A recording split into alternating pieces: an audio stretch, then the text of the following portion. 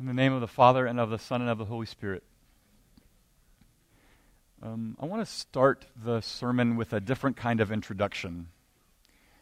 I want to introduce the sermon passage by introducing you to something that's going to happen in 2 Sundays. Brace yourself, Advent begins 2 weeks from today, which, according to the Christian calendar, is actually the first day of the year, from the sense of where we begin.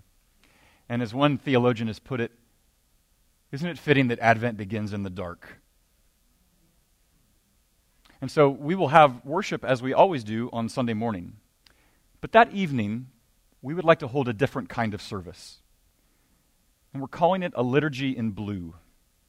And by that we mean it will be a service of lament, where you'll be invited to bring your sorrows, where you will be invited to bring your tears.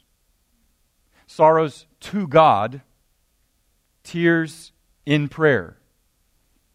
And as I said at the beginning of this worship, it is as much an expression of praise and submission and worship to bring to Him what afflicts you as it is to raise your hands in joy and ebullience before Him.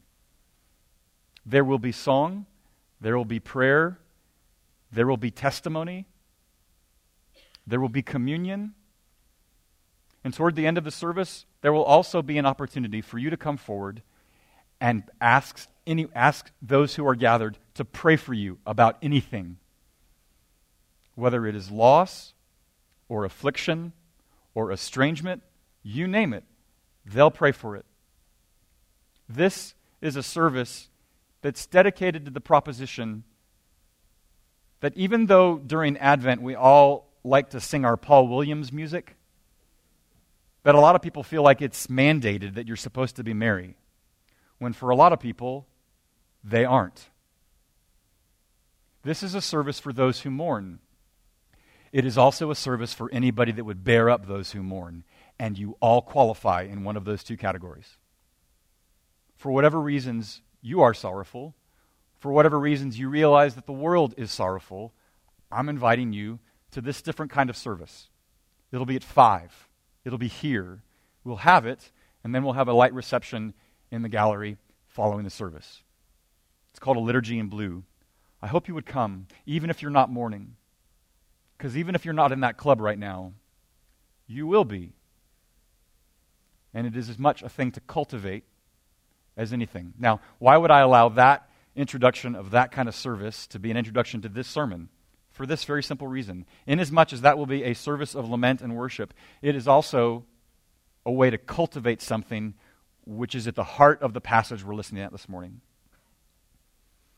There is something that James is calling these fledgling churches to kind of begin to wrap up all of his words. He's said so much, even in 5 chapters, that he means for them to part with them in the parting words of his letter with something he thinks is essential to everyday faith.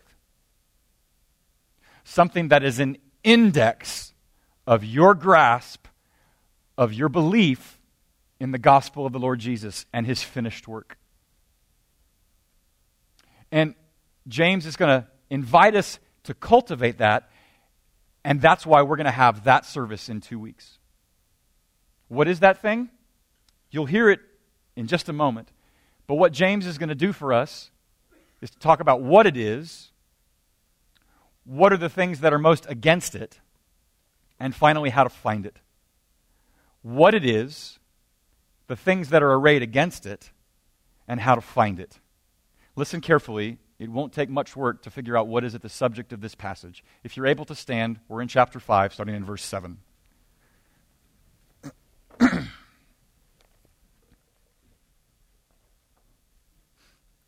James chapter 5, starting in verse 7. Be patient, therefore, brothers, until the coming of the Lord. See how the farmer waits for the precious fruit of the earth, being patient about it until it receives the early and the late rains. You also be patient.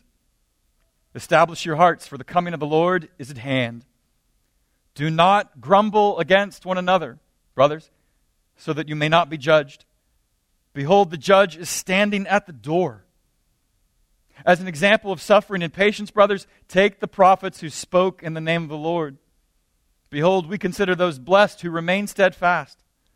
You've heard of the steadfastness of Job, and you have seen the purpose of the Lord, how the Lord is compassionate and merciful. But above all, my brothers, do not swear, either by heaven or by earth or by any other oath, but let your yes be yes, and your no be no, so that you may not fall under condemnation. This is the word of the Lord. Thanks be to God. You may be seated. To get into the passage, I want to have you imagine a scene at a bus stop. And I'd like you to imagine 3 different kinds of people waiting for that bus. The first person is there, they're standing, and they're pacing back and forth. They're checking their watch repeatedly. They're looking up the avenue every other second to see if they can see the bus clearing the horizon. They're grinding their teeth. They are cussing to themselves, "Where is the bus?" Or they are cussing to somebody right there, "Where is the bus?" They're waiting, and they're pacing. That's the first kind of waiter. The second kind is the person that is sitting on the bench at the bus stop. They're calm. They're placid. They're not looking at their watch. They're not looking up the street. They know the bus is coming. They're reading a book. And every once in a while, they'll close it and just sort of gaze in splendor at the diversity of people walking in their midst, doing their things they can only imagine what they're of. That's the second kind of person waiting. The third kind is one that was at one time at the bench and seemed calm, and then at some point shifted and began pacing, and then eventually, almost in dejection, walked 3 blocks up to the coffee shop and just sat down and stared at their smartphone. If the bus is coming, great, but their anticipation of it coming was sorely reduced, and so they're just going to give their attention to any number of things that might keep their attention for a while, but in the end is just a way to pass the time. All 3 of those people waiting for the bus, they're all waiting. But not all waiting is the same. Each one of them is waiting with a very different quality of their waiting. And if you weren't sure what James's focus is in this passage, it has everything to do with patience. Patience is an act of waiting, but not all waiting is patient. And the question is, what is that holy patience that James is calling us to? Look, I am not talking about what James is not talking about. And what James is not talking about is the sort of pedestrian ways in which we think about patience, like you're waiting for a bus, or you're waiting for a friend, or you're waiting for a spouse, or you're waiting for the mailman. Those are all things we wait for, and you can wait for them patiently, but James is not talking about that kind of superficial or just sort of the mundane, run-of-the-mill ways in which we wait. He's talking about a patience for something greater. He's talking about a patience for a greater change. And the people that James is writing to are certainly waiting for a greater change. If you have been here, you have heard, sort of obliquely about what's going on in their lives. And what we know of that community, those fledgling Jewish Christian communities in Syria in the first century, they were oppressed. They'd had a lot cut off from them simply by virtue of their professing Jesus. And they know what it means to be a refugee. And they know what it means to be iced out. And they're oppressed. And they are waiting for their change. Now, you may not identify with that experience at all. Some of you may. In large part, who we are as a people, where we are in a civilization, where we are in the 21st century, oppression is not our common experience. But even if you can't identify with them, you know what it is to long for a greater change. In about 6 weeks, people are going to do again what they do every year and then ask themselves by February why they did. And that's a New Year's resolution. Why do they do that? Because they want a new self. People are going to buy all sorts of books about relationships, about outlook, about vocation. Why? Because they want a new life. They want a new outlook. They want a new vocation. They want a new kind of quality of relationship. People align themselves with causes and throw in with certain candidates. Why? Because they want a new world.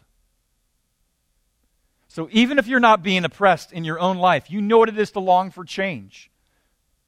Real change. But here's the thing about longing for change in our world in 2018.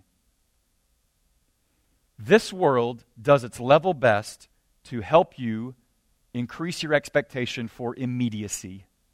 You want it now because you can get it now. You can have it in 2 hours. You can have it mailed in 2 days. Labor-saving devices, microchips, you name it, you can get it quickly. But with the increase in rise in our ability to get things with immediacy, you know what is decreased in proportion? Our ability to wait with patience. Because everything is faster, but none of us are any better about waiting for it. And so the condition we find ourselves in is this. We properly long for legitimate changes in a lot of ways. And this world will make you wait, but it will never make you patient. And what James is out to tell us in these 6 verses is one thing. The life of everyday faith is a life of a call to patience. There's no way around it. There is no faith apart from waiting with patience. And he wants to define that for us. He would say, faith is, by definition, an act of waiting. It is a discipline of waiting. The author of Hebrews reminds us what faith is in its essence. It's the assurance of things hoped for, the conviction of things unseen. Sit with that verse for even a minute, and you realize faith is then, by definition, an act of waiting. And the question is, how will you wait? Which of those 3 people at the bus stop do you most identify with? And what are the reasons you can't sit calmly? James makes it clear. Given all that he said, given the longings that we have, given the struggles that we face, your only option is to be patient. To be patient and calm in that regard. But even in that, it's begging for a little substance. Tease that out for us, James. What does it mean to be patient, as he says there in verse 7a? The illustration he gives, I think, sheds a lot of light on what it means to be patient. And it's from an agricultural setting. And you heard him say, "See how the farmer waits for the precious fruit of the earth, being patient about it until it receives the early and the late rains. You also be patient." How does a farmer exercise patience? Why do they sow their seed? Because they hope that fruit will be born. But why do they wait? Why do they wait until the early and the late rains come? The early rains that help nurture it in the winter, and the late rains that help things to blossom and grow. Because they know they don't have a choice. What patience is, in so many words, is a hope in a promise tied to faithfulness until that promise is fulfilled. It's hope in a promise of what could be, coupled to faithfulness until it shows itself up. I'm going to show you a little clip from Sideways. It's a story about people who love making wine. And here, one of the protagonists is being asked, why do you love cultivating the grape Pinot, the dark stuff? Why do you do that? Why not some other grape? Listen to his answer about why he picks Pinot. Can I ask you a personal question, Miles? Sure. Why are you so into Pinot? I mean, it's like a thing with you. I don't know. It's a hard grape to grow, as you know, right? It's thin-skinned, temperamental, ripens early. It's not a survivor like Cabernet, which can just grow anywhere and thrive even when it's neglected. No, Pinot needs constant care and attention. And in fact, it can only grow in these really specific little tucked away corners of the world. And only the most patient and nurturing of growers can do it, really. Only somebody who really takes the time to understand Pinot's potential can then coax it into its fullest expression. And then, its flavors, they're just the most haunting and brilliant and thrilling and subtle and ancient on the planet. In 1 minute and 21 seconds, he describes what it means to be patient. To go for that thing that is elusive, to go with hope in its promise, and then to give yourself fully to its nurture until that promise is fulfilled. It's hope in a promise coupled with faithfulness until that promise is fulfilled. That's definition, that's a description, that's an application of what it means to be patient.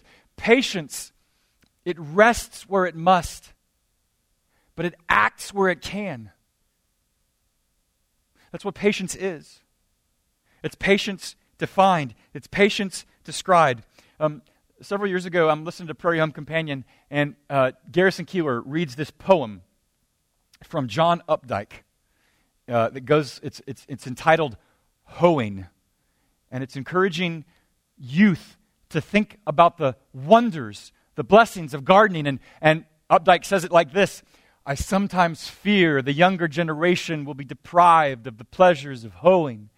There is no knowing how many souls have been formed by this simple exercise. The dry earth, like a great scab, breaks, revealing moist, dark loam. The pea root's home, a fertile wound, perpetually healing. How neatly the green weeds go under. The blade chops the earth new. Ignorant the wise boy who has never performed this simple, stupid, and useful wonder." Hoeing is patience. Hoeing is believing that what you do to the ground, you till it, you hoe it, you seed it, you nurture it. It's a hope in its promise, and then you are faithful unto its end, and then you have to wait. That's patience described. That's patience applied. And we could spend the rest of our days coming up with 10,000 ways in which we might apply it. But James sees fit to speak of two ways in which patience in the Lord has been curtailed, how it will wither, where it is lost and absent. And so he's going to talk about two marks of where that patience is absent.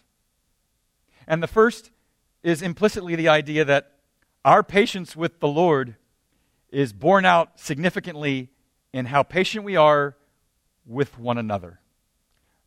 You knew he was going to go there, right?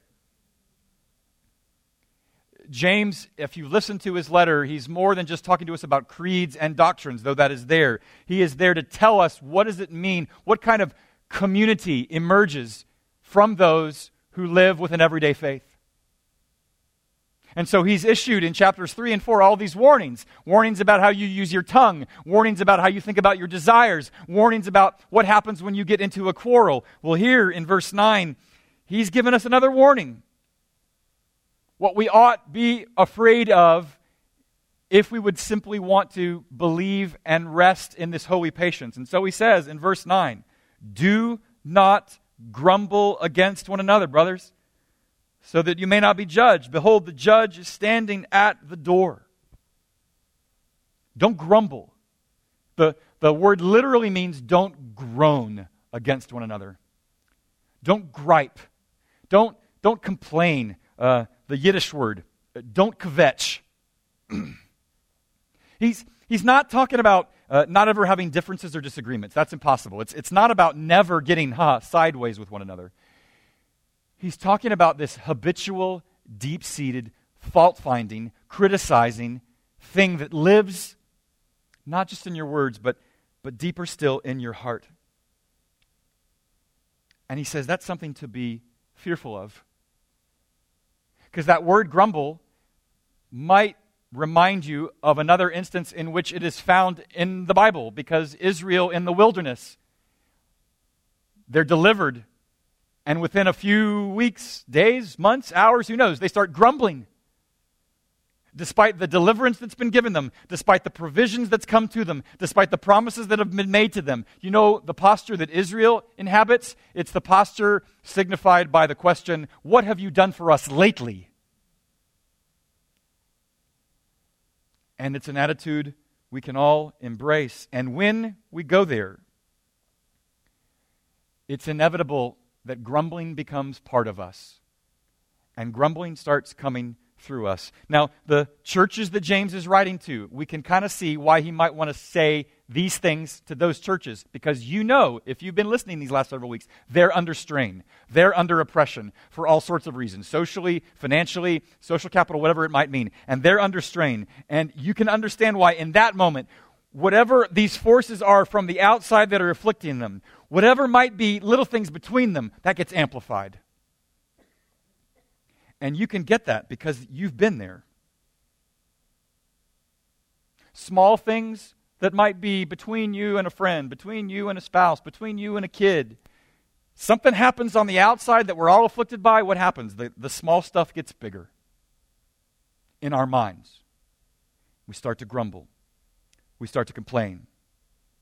And James is saying, if you find yourself in a habitual attitude, a posture of grumbling, that may significantly point to the fact that you're not simply impatient with somebody else, you're impatient with God. And so he's inviting us to a little bit of reflection. What's beneath the grumbling? And he's not just inviting us to reflection, he's warning us. Because he's saying that not always, but often, where griping lives, it is evidence of a deeper protest within our very heart that is bringing forth the bitter bile that James has spoken of in earlier places in the letter. And it's an issue to be reckoned with. Because you have to beware letting yourself indulge in it. And you may go, gosh, that's like, James, of all the things you could be saying, is that like straining out a gnat? Aren't there deeper, bigger fish to fry than just grumbling? Listen to something that C.S. Lewis said in The Great Divorce about grumbling and where it can go with you. He says this, hell begins with a grumbling mood. Always complaining, always blaming others. But you're still distinct from it. You may even criticize it in yourself and wish you could stop it. But there may come a day when you can no longer. And then there will be no you left to criticize the mood or even to enjoy it, but just the grumble itself, going on forever like a machine. It's not a question of God sending us to hell. In each of us there is something growing which will be hell unless it's nipped in the bud. That paragraph captures the severity of where James is going just in this word, right? We like, judgment, dude, back off. And yet, I think we maybe get it. Friends, how many of your curt, cross, angry, jaded, cynical, exasperated words to a friend or a neighbor or a spouse or a kid, how many of those was less about them and more about you thinking you got a raw deal? That your issue is not so much with the person that you're grumbling with, but your issue is actually grumbling with God. That's the warning. It's the absence of that patience that he longs for us to have.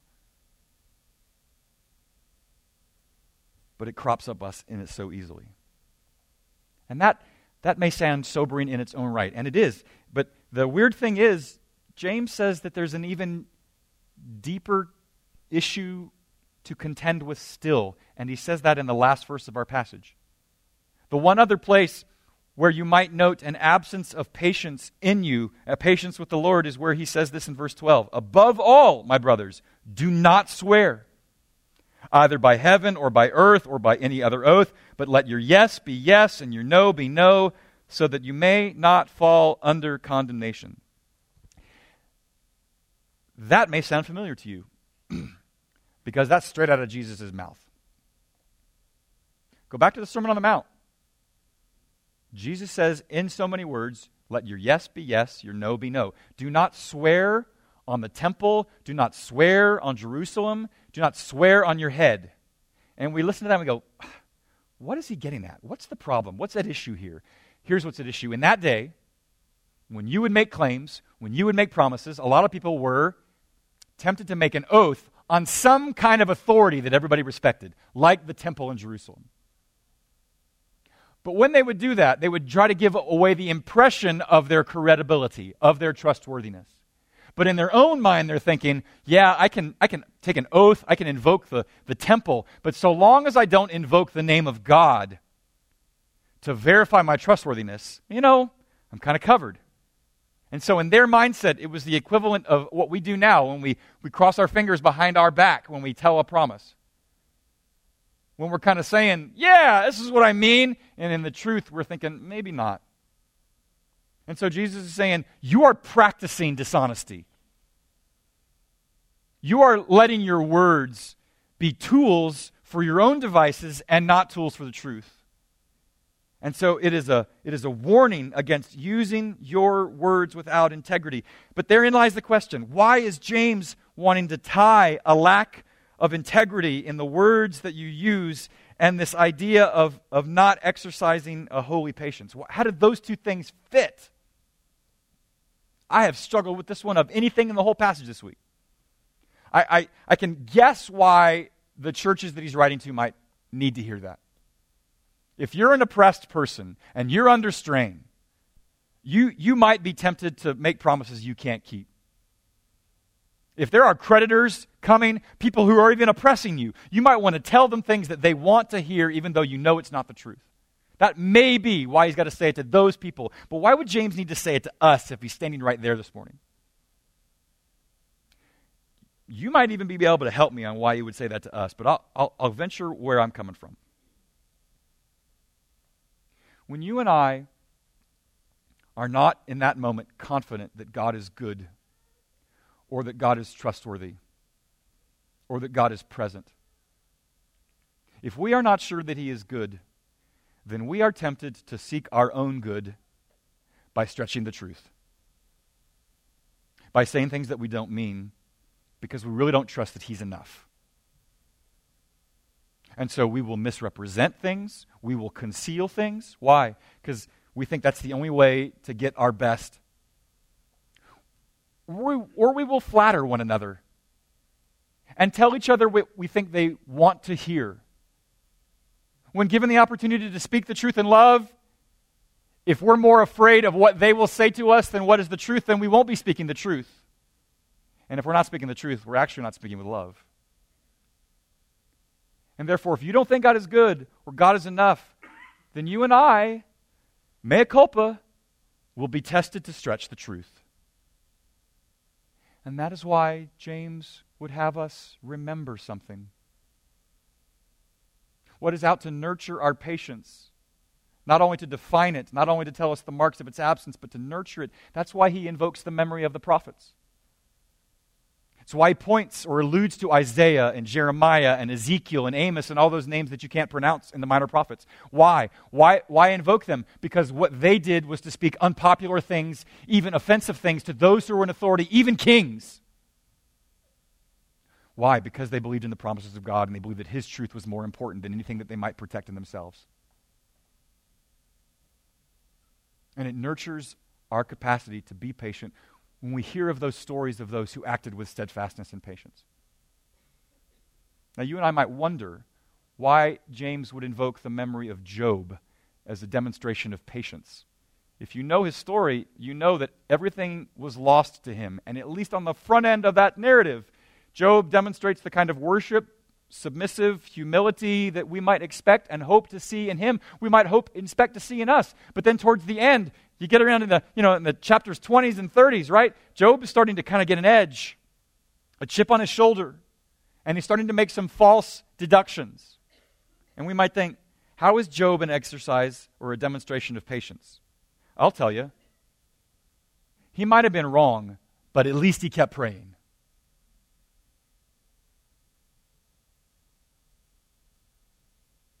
Bitterness stops talking.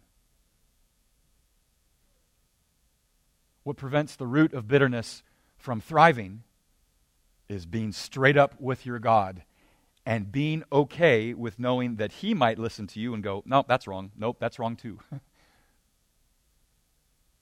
We need those stories to nurture our sense of patience, because there are too many instances in which you and I will be tempted to stretch the truth because we don't think God is good. I do. He's defined it. He's talked about the marks of its absence. He's told us how to nurture it. But he still hasn't told us why we should be patient. Just that we should, but not why. Why should you and I be patient? On what basis? Here it is. Because God is coming back. You heard it twice in verse 7 and verse 9.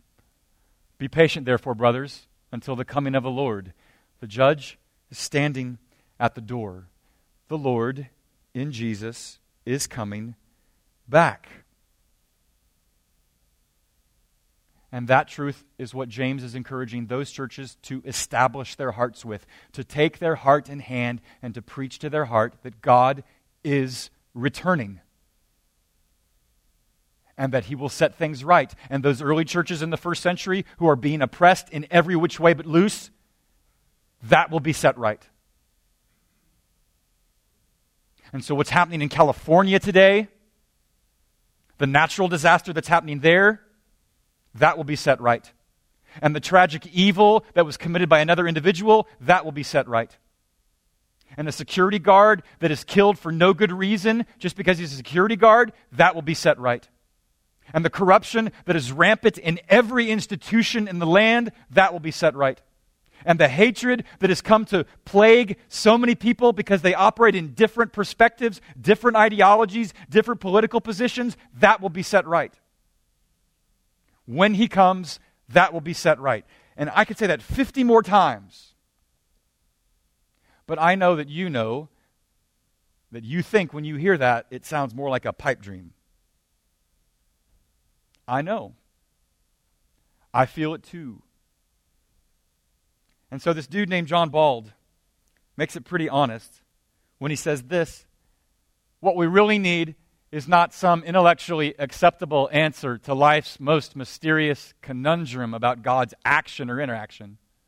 The need is for God, and the nurture of the expectation of his coming to be coupled with patience to wait for him to come in his own time. But here's the quote: the waiting is not easy. It never will be. The longing to be that second person in the bench at the bus stop, yeah, we might rightly aspire to that, but more often than not, we're like the one that's pacing or the one that's given up staring at their smartphone in the coffee shop.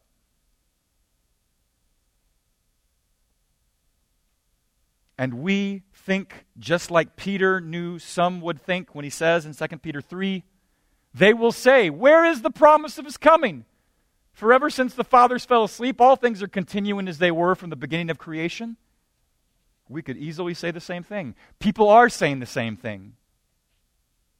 Things don't seem to be getting better. Or if they are, it's a very tenuous kind of better. Friends, then what is the hope? What gives us any reason to believe James when he says, the Lord is coming again? Where do we find our patience? We find our patience when we grapple with this. What he will do depends on us believing what he has already done. And so you and I find our patience in that he will come by faith in the way that he has already been patient with us. Say it again. We find our patience with God by faith in his patience with us that's already been manifest. And a patience that was manifested most clearly right there at his cross, when he exhibited his own form of waiting, not tolerating, but forbearing, in love, by sending his Son, who dies, who rises, who forgives, who unites, who sets us apart, who unites us to himself, who sings over us in love, and who promises us an inheritance that cannot fade or spoil.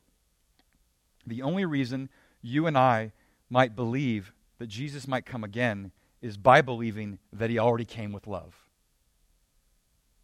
And that's where we have to find it. And that's where we will find it, because it is in that forbearance, that patience of God, that he did something that Paul summarizes there in Romans 2. Do you presume on the riches of his kindness and forbearance and patience, not knowing that God's kindness is meant to lead you to repentance? It's in his patience, demonstrated in kindness at the cross, where he offers forgiveness, that he leads us to see him and still to trust in him. When we look at the cross, we see how he sees us. Deeply corrupt in our heart, and yet not enough to withhold his love. I saw The Crimes of Grindelwald with my kids yesterday.